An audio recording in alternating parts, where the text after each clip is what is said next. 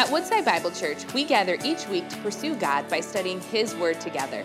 Welcome to our series, Newish, Everything's Changed. Have you? Where we're celebrating that in Christ, we have been given new life. The only question is, are you living it? Let's turn to Romans chapters 5 through 7 to decipher whether we're living in Christ's freedom or trapped in the patterns of our old life.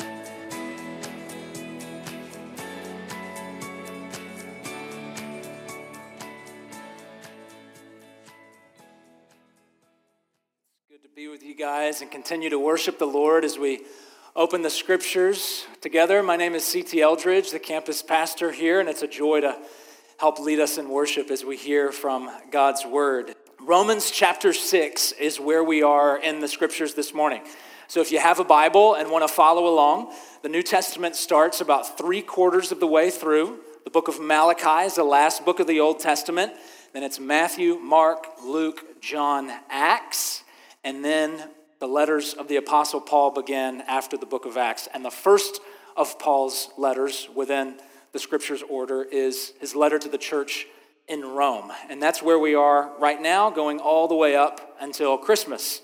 So I'm looking forward to that. But this morning we are in Romans chapter 6, verses 15 through 23. And as we often do, I want to help set the context for where we are in Paul's letter. Help us understand the specifics if we can get the larger details. So let's zoom out and see where we've been so far in this letter. Paul begins the letter, this first big chunk of it, is really all about explaining our need for the gospel. Before he tells us what the gospel is, he wants to convince us that we need the gospel. So in Romans chapters 1 through 3, largely what he's laying out is our universal condemnation because of sin. We have no excuse before the bar of God's judgment. We all fall short of his righteous requirements. That's what Romans chapters 1 through 3 is all about. There is no distinction from one man to the next. We've all fallen short of God's glory. Then in Romans chapter 3, verse 21, he turns a corner. And for the next 2 chapters and a half, begins to explain justification from our sin. We're condemned because of our sin, but we're justified in Christ from our sin. God makes a legal declaration about us that we are right before his eyes, even though we're sinners, when we trust in Jesus. So that's the good news that he lays out for us in those 2.5 chapters, from chapter 3, verse 21, all the way through Romans chapter 5. And then you can go to the next slide, which is really what's going to set us up for this morning. So in chapter 5, verse 20, the apostle makes this astounding claim that where sin increases, grace increases all the more.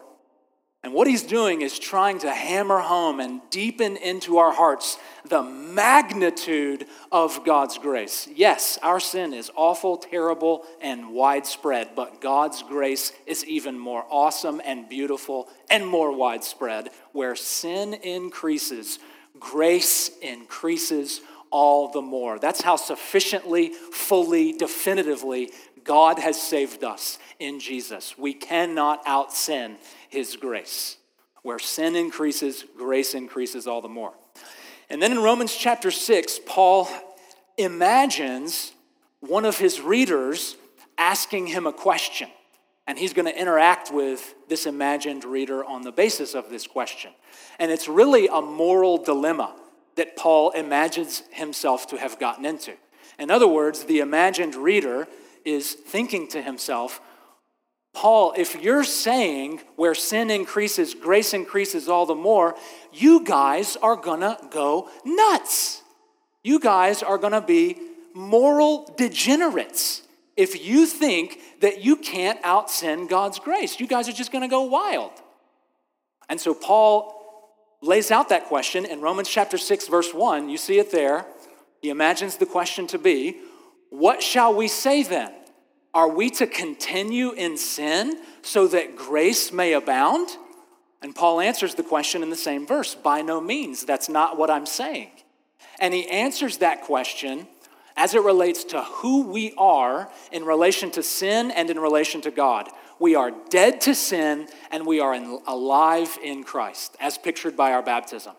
We are dead to sin. We were buried with Christ. And so the power of sin has been broken over our lives.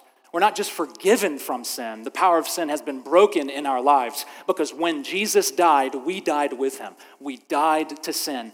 And when Jesus rose, we rose to new life so that we would walk, so that we would live in newness of life by the power of Jesus' resurrection in us.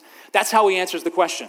By the time he gets to verse 15, he essentially is going to retract and ask the question all over again. It's the same question he's going to ask because in Romans chapter 6, verse 14, Paul mentions that we are no longer under law, but under grace. And so again, he imagines one of his readers hearing this, that we're not under law. God's people are not under law, but we're under grace. He imagines somebody's thinking, Paul, if Christians aren't held within the bounds of God's law, you guys are going to go wild. So it's a moral problem that he's trying to help his readers understand. So he asks again in Romans chapter 6, verse 15, what then? Are we to sin because we are not under law, but under grace? And again, he quickly answers, by no means. That's not what I'm saying. And he answers it again in relation to our identity, that we are free from sin and we are slaves to righteousness. So that's what we're looking at. We're going to look at the specifics of how he answers this question once more in Romans chapter 6, verses 15 through 23. Brothers and sisters, hear the words of our God. What then? Are we to sin because we are not under law, but under grace? By no means. Do you not know that if you present yourselves to anyone as obedient slaves, you are slaves of the one whom you obey, either of sin, which leads to death, or of obedience, which leads to righteousness? But thanks be to God that you, Christian, who were once slaves of sin, have become obedient from the heart to the standard of teaching to which you were committed. And you have been set free from sin and have become slaves of righteousness. Speaking in human terms, because of your natural limitations, for just as you once presented your members as slaves to impurity and to lawlessness, leading to more lawlessness, so now, Christian, present your members as slaves to righteousness, leading to sanctification. When you were slaves of sin, you were free in regards to righteousness. But what fruit were you getting at that time from the things of which you are now ashamed? The end of those things is death. But now that you have been set free from sin and have become slaves of God, the fruit you get leads to sanctification, and its end, eternal life. For the wages of sin is death, but the free gift of God is eternal life in Christ Jesus our Lord. This is the word of the Lord. Thanks be to God. The Star-Spangled Banner, the national anthem, it has an important place in our country's history and our cultural experience. So right now, it is being utilized as the universal pregame ritual for the Major League Baseball playoffs, which start this week and will include my beloved Houston Astros for 5 years in a row. Count them, no big deal. And it's also the pregame ritual for all of the awesome football games that we're getting to watch. And all of us probably have our favorite version of the anthem. Meg and I got to hear John Legend sing the song before the 2013 BCS national title game in the Rose Bowl. John Legend does a beautiful rendition of the song. Another one of my favorites is Marvin Gaye's version. He sang the anthem before the 1983 NBA All-Star Game. It's classic Marvin Gaye, and it is classic. You got to YouTube it after the message. But of course, the indisputably best performance ever of the anthem is January 1991, Super Bowl 25 in Tampa, performed by Whitney Houston, Just breathtaking and inspiring. And if you're ever discouraged about what's going on in our country, just YouTube it, listen to that song, and you will be proud to be an American again. It is incredibly powerful. And our country's love for our national anthem probably reveals a lot about us, but there's one part of the song that really stands out. It's the last line of the song. "Oh, say does that star-spangled banner yet wave o'er the land of the free and the home of the brave." But the home of the brave part is almost a throwaway line to the land of the free part. We just needed something that rhymed with wave, so we threw in brave. It's the land of the free part. That's the real climax. You listen to some of the master performers of the song, and it's the land of the free part that really brings down the house, and that's when the jets fly over. They time it just right. It's so powerful. So through this anthem, we declare one of the unquestioned values of our society: freedom. We are free. We are the land of the free. We're free from tyranny. We're free from control. We're free from taxation without representation. We are free from you, King George. But it's not just our national song within which we sing this. Researchers have proven this. So renowned sociologist Robert Bellah, who taught at UC Berkeley for 30 years, was a prolific researcher and writer. Bellah wrote a book called Habits of the Heart, Individualism and Commitment in American Life, and this book was really the magnum opus for his career, studying and analyzing American society. And in the book, Bellah concludes simply, quote, "For Americans, freedom is the most important value." In other words, we value freedom over all else. We want to be free from constraint of all sort. It is an unquestioned assumption that freedom is a good thing. Freedom is the best thing. And yet, as it often does, the truth of the gospel and the wisdom of the scriptures challenge our conventional thinking. We think, of course, the world works this way. We take it for granted that this is the way things are. All the while, God would have us rethink things, because based on these verses in Romans 6, everyone ever is a slave. Everyone ever lacks freedom. The most important kind of freedom. Freedom from the power of sin. And Jesus himself taught this truth. While chatting with some Pharisees in John chapter 8, he makes this comment: "Truly, truly, I say to you, everyone who practices sin is a slave to sin." So in Jesus' mind, sin isn't just bad behaviors we commit. No, sin is a power that dominates us, controls us, and enslaves us, stealing our freedom to be who God created us to be: holy, righteous, loving. And as we read Romans chapter 6, we're going to see the question is not, are we slaves? The question is, who are we enslaved to? Sin or righteousness? The question is not, do we have a master ruling over us? The question is, who is our master ruling over us? Sin or God? So let's see this in the text as it unfolds. And we're going to ask 3 questions to help us flesh it out. The first one is, who do you obey? Who do you obey? So look once more at verses 15 through 16. The apostle writes, "What then? Are we to sin because we are not under law but under grace? By no means. Do you not know that if you present yourselves to anyone as obedient slaves, you are a slave of the one whom you obey, a slave either of sin, which leads to death, or a slave of obedience, which leads to righteousness?" So here Paul is simply explaining the logic of slavery. To be a slave is to obey your master.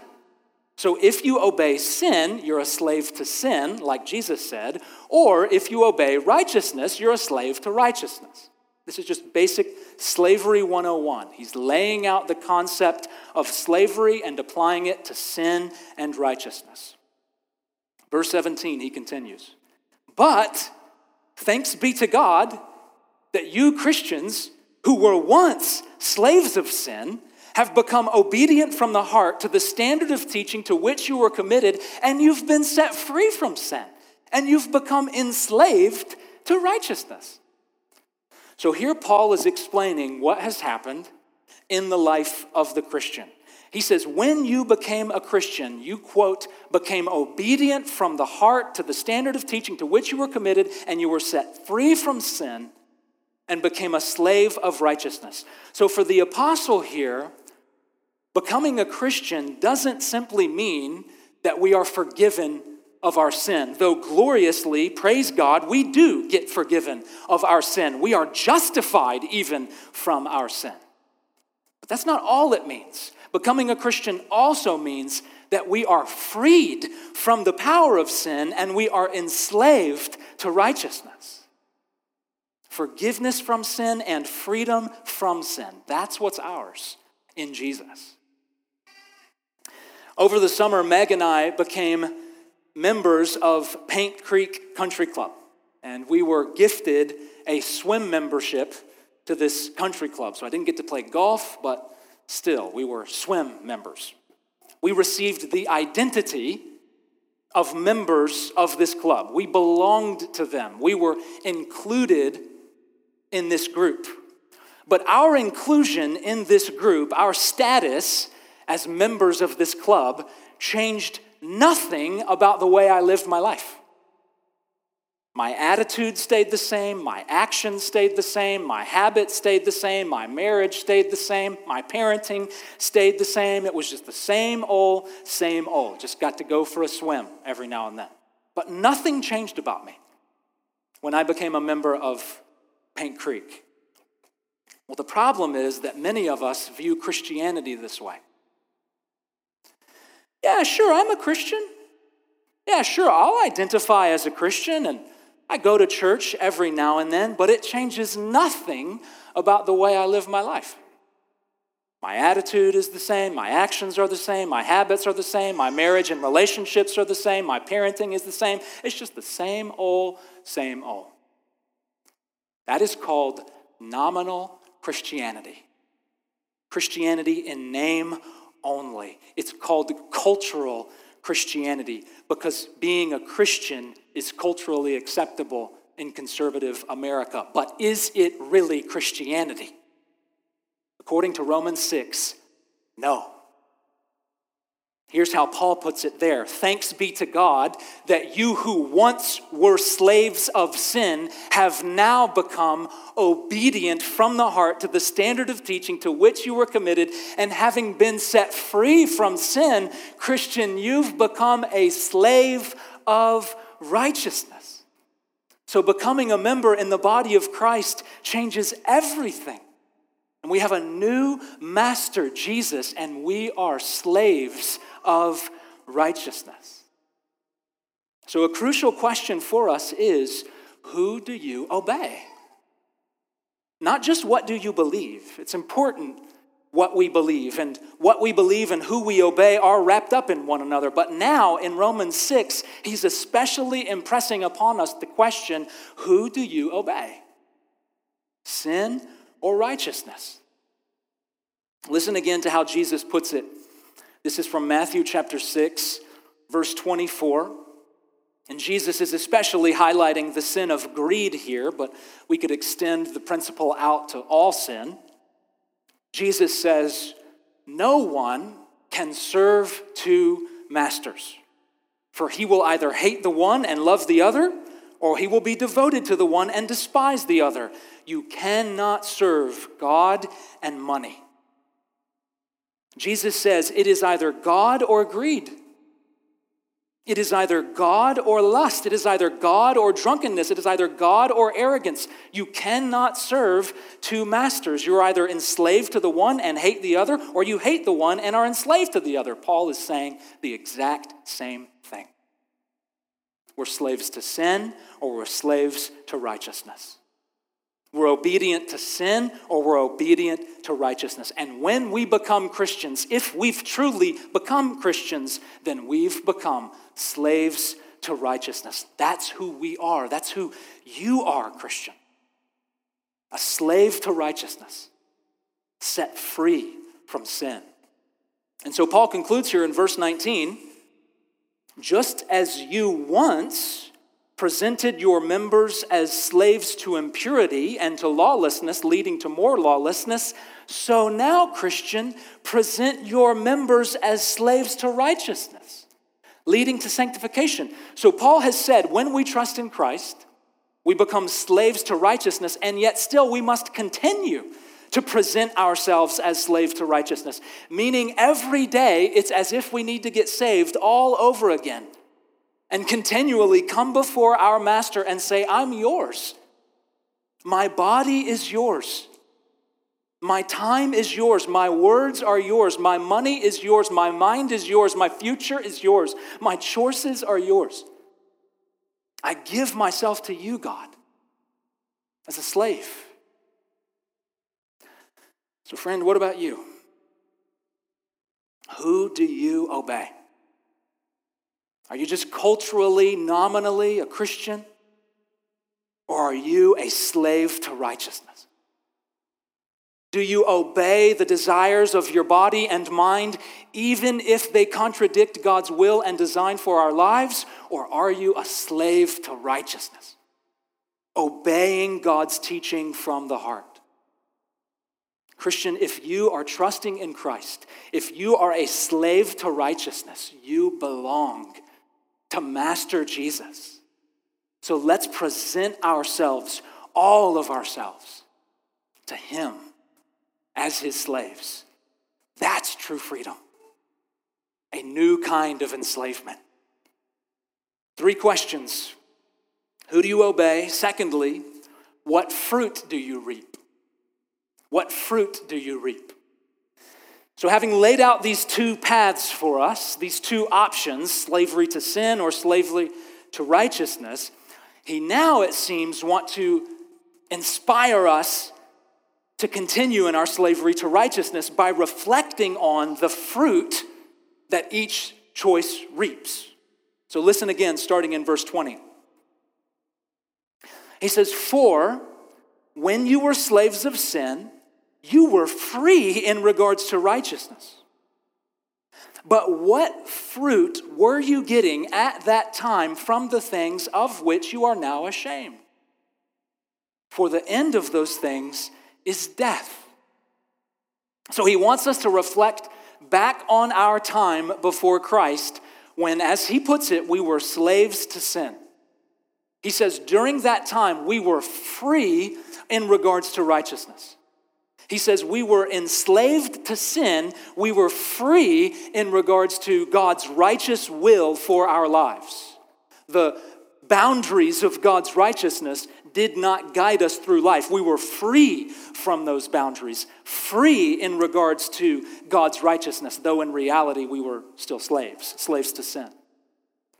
And Paul says, during that time, what fruit did you get? And he mentions 2 things.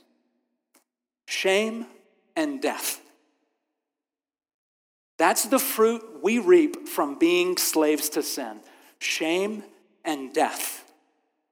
He refers to the things of which you are now ashamed, and that the end of those things is death. Most of you guys here know Gary Gillum. He's one of our pastors still and is our founding pastor. Pastor Gary is 70-something years old, but he's lived 150 years worth of life and has some amazing stories because of it.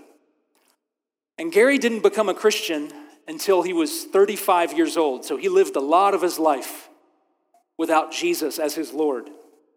And Gary would tell you he came from a crazy part of town. And he ran with a crazy crew for a long time, and he's got some crazy stories. And there was one time when Gary and I were hanging out with a group of guys, and I'll say, Gary, tell them about how you used to purchase Lions tickets. Tell them about your friend who stole the airplane. Tell them about this wild thing. Tell them about that crazy story, because I, in my immaturity, am just trying to get laughs. And Gary quietly, humbly responded to my request. Man, I can't talk about that stuff just willy-nilly like that. I'm ashamed of that stuff. It was wrong. People got hurt. People could have got hurt and worse. It was shameful to live like that. And I was just like, oh, you're right. What fruit did you get at that time when you were committing those things of which you are now ashamed? The end of those things is death. Gary feels that. When I think about it, feel that, and I bet you can too.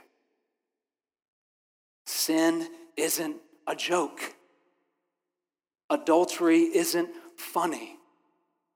Sexual immorality isn't cool. Arrogance isn't to be applauded. Greed isn't a laughing matter. Lying isn't hilarious.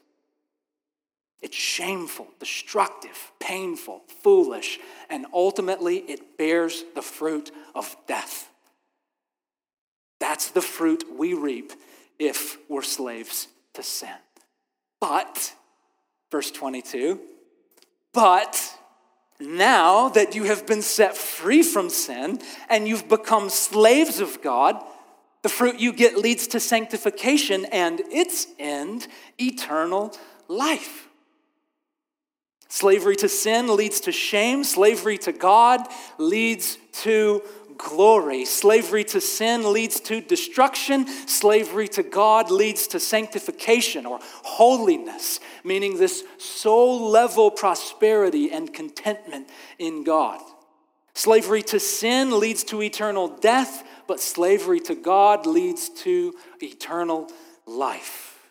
And all of this is meant to be an encouragement to us to present ourselves to God as slaves of righteousness. Paul wants us to meditate on what our lives are producing. Is your life enslaved to sin, producing shame and death, or is your life enslaved to God, producing holiness and life? Who do you obey? What fruit do you reap? And finally, what destiny awaits you? What destiny awaits you? Look again at verse 23.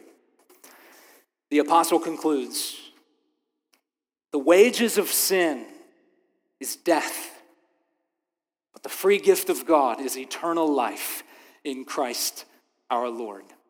So the idea seems to be that sin bears the fruit of death because sin earns death. Death is sin's payment. If you work hard at your job, you earn the wage of your salary. Your salary is the fitting wage for your work. And just so, the fitting wage for sin is death. This is the way it's been from the beginning. God created our world to prosper and to flourish under his lordship, but the first humans in everyone since has resisted God's lordship over our lives and sought to live life on our own terms, free from his rule and reign over us. God created us to live, but because of sin, we are destined to die. Some of you guys may have heard of the film Final Destination. It's a somewhat corny horror movie that came out 20 years ago when I was in high school, and any excuse to get out of the house was fine with me, no matter how bad or scary the movie was. Well, since the movie Final Destination has become a franchise, competing with the likes of the Fast and the Furious for the most remakes. Yes, there are 6, count them, Final Destination films. So as corny as those movies may have been, they seem to have struck a nerve to some degree. And all of the movies are based on plots in which the main character is constantly and narrowly escaping situations in which they were supposed to die. This character was supposed to die in a plane crash that he just barely failed to get onto, and so he watches it go down as he hangs out in the hangar. And from then, death starts to pursue him in all these other crazy ways. So these films seem to tread on the truth that all of us have this sense that death is after us. Death is pursuing us. Death is our destination. And all we can do is narrowly escape until we can't, because it's our final destination. Well, this narrative has the ring of truth to it. I don't think that these are Christian films by any means. You're probably not going to see Final Destination on pureflix.com. But the movie has the ring of truth to it. Because of our sin, we have earned death. Death has a claim on each one of us. We are not free from death. It is going to happen. It's where we're destined. But the free gift of God is eternal life in Christ. The characters in those movies are constantly running, hiding, fighting death, trying to avoid it, but the way to escape death is not from running and hiding. The way to escape death is from receiving. Despite our death-deserving sin, God extends to us the gift of life in Jesus. And friend, it doesn't matter how awful of a sinner you may have been, salvation is a gift. You don't have to earn it. You can't earn it. It is a gift to be received. Receive Jesus and be free from death. Trust in Jesus and be free from shame. Give your heart to Jesus and be free from the power of sin. We are a freedom-loving people. We sing about it, we celebrate it, we value it, we love our civil liberties, freedom of speech, the freedom to bear arms, the freedom of religion, and so on. But we can have all of those freedoms and still be enslaved to sin. The apostle is teaching us that we only experience true freedom when we are enslaved to God. God's grace doesn't give us license to sin.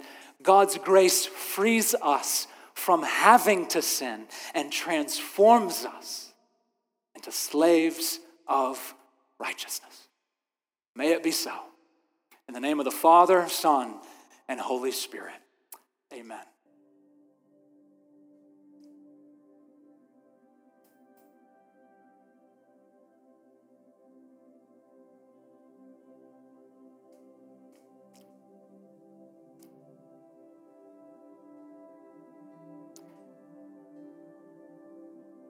Father in heaven, I'm aware in this moment that many of us have shameful things on our minds and in our consciences and in our memories. Sin and failure, betrayal. So, Father, there's a heaviness for us now as shame cripples us and smothers us and steals us living out who we're meant to be. So, Father, I thank you this morning for grace that as much as our shame smothers us, your grace smothers it all the more. And so I pray, Father, for a fresh experience of grace for each one of us. No matter how far we may have strayed, no matter how nasty the sin may have been, pour out your grace. Father, we thank you too for the cross, the broken body, and the shed blood of Jesus that proves, despite how shameful we've acted, you are not ashamed of us. But you call us your children, and you welcome us home, and you free us from the power of sin. And so, God, I lead us all now, once more, and we'll do it again tomorrow, presenting ourselves to you as slaves of righteousness, committed to Master Jesus and his will for our lives. Father, I pray too for any here who are enslaved to sin, for any here who are deceived by cultural and nominal Christianity. God, wake us up to the reality of the way we're living. Come, Holy Spirit, and do this awakening work to show us who we really are and show us the fruit that we're bearing, shame and death. So God, have mercy as we continue to worship you. We pray for your life-giving Spirit to meet us here now and transform us from one degree of glory to the next. Help us conform to the image of Jesus as we put to death sin and present ourselves to you, our Master and King. In Jesus' name, amen. Thank you for joining us as we study God's Word together. We would love to hear how God is moving in your heart and get you connected into the Woodside Bible Church family. Head to woodsidebible.org/connect to introduce yourself to us today.